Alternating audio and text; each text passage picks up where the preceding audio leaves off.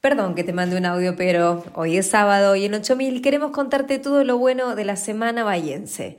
En esta nueva edición del Audio del Orgullo Bahiense empezamos con las cosas lindas de acá. Alrededor de 40.000 personas disfrutaron de la primera fiesta del cubanito. El oro se lo llevó Cubanitos de la Bahía, del Parque Independencia. Le dedico el premio a mi vieja, que se levanta a las 6 de la mañana a bañar cubanitos, dijo Juan Rodríguez, consagrado como cubanitero del año. Presentaron la programación de la 32ª Fiesta Nacional del Camarón y el Langostino, que se hará del 6 al 9 de abril. Tocarán la conga, Ángela Leiva, Luceros, Los Auténticos Decadentes y la Versuit, entre otros artistas. Docentes se organizaron a través de la página Zapa Solidaria para resolver la ausencia de pibes por falta de zapatillas.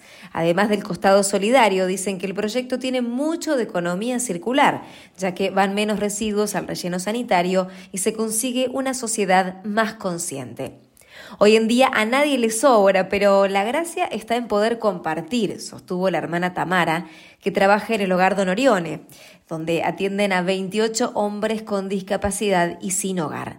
José Fernández atajó en la Liga del Sur, es profesor de educación física y conduce la escuela de arqueros mano a mano, que se volvió un boom luego de que Argentina ganara el Mundial de Qatar.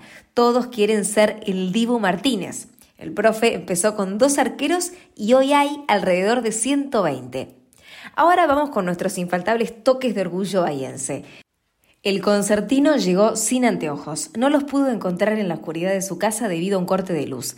Tiene un aumento muy grande. Sin anteojos es un topo. Créanme, lo tranquilicé como pude. Le dije que no se preocupara. Me dio una clase magistral. Tocó toda la sinfonía de memoria. No pifió ni una, destacó Alfija Gubaidulina, violinista rusa de la Filarmónica de Buenos Aires, al hablar sobre el bahiense Xavier Inchausti. Graciela Poppi Spagnoli, que lleva más de 20 cumbres en el Aconcagua, hizo otra hazaña. Subió a la cima del Kilimanjaro, en África, a 5.885 metros de altura. Una experiencia maravillosa, resumió la bahiense. Los nadadores de Uno Bahía Club, Catalina Sánchez y Joaquín Di Pietro, trajeron medallas de bronce del Campeonato República de Cadetes.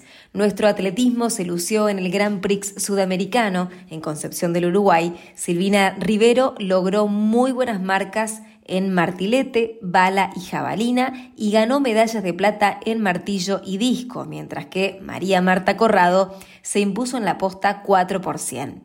Fue una experiencia única, magnífica, dijo el nadador Omar Cisneros, que con 63 años subió al podio en el Mundial de Aguas Frías en Eslovenia.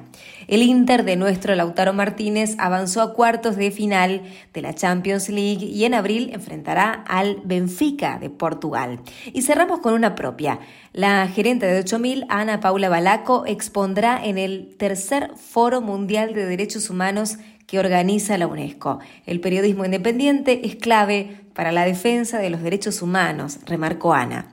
Bueno, esto es todo por hoy. Ya sabéis, nos ubicás en la página 8000.ar, en las redes como @8000bahía y en el email orgullobahiense@gmail.com. Soy Agustina Arias y me despido. Gracias por estar ahí. Y perdón que te mande un audio, pero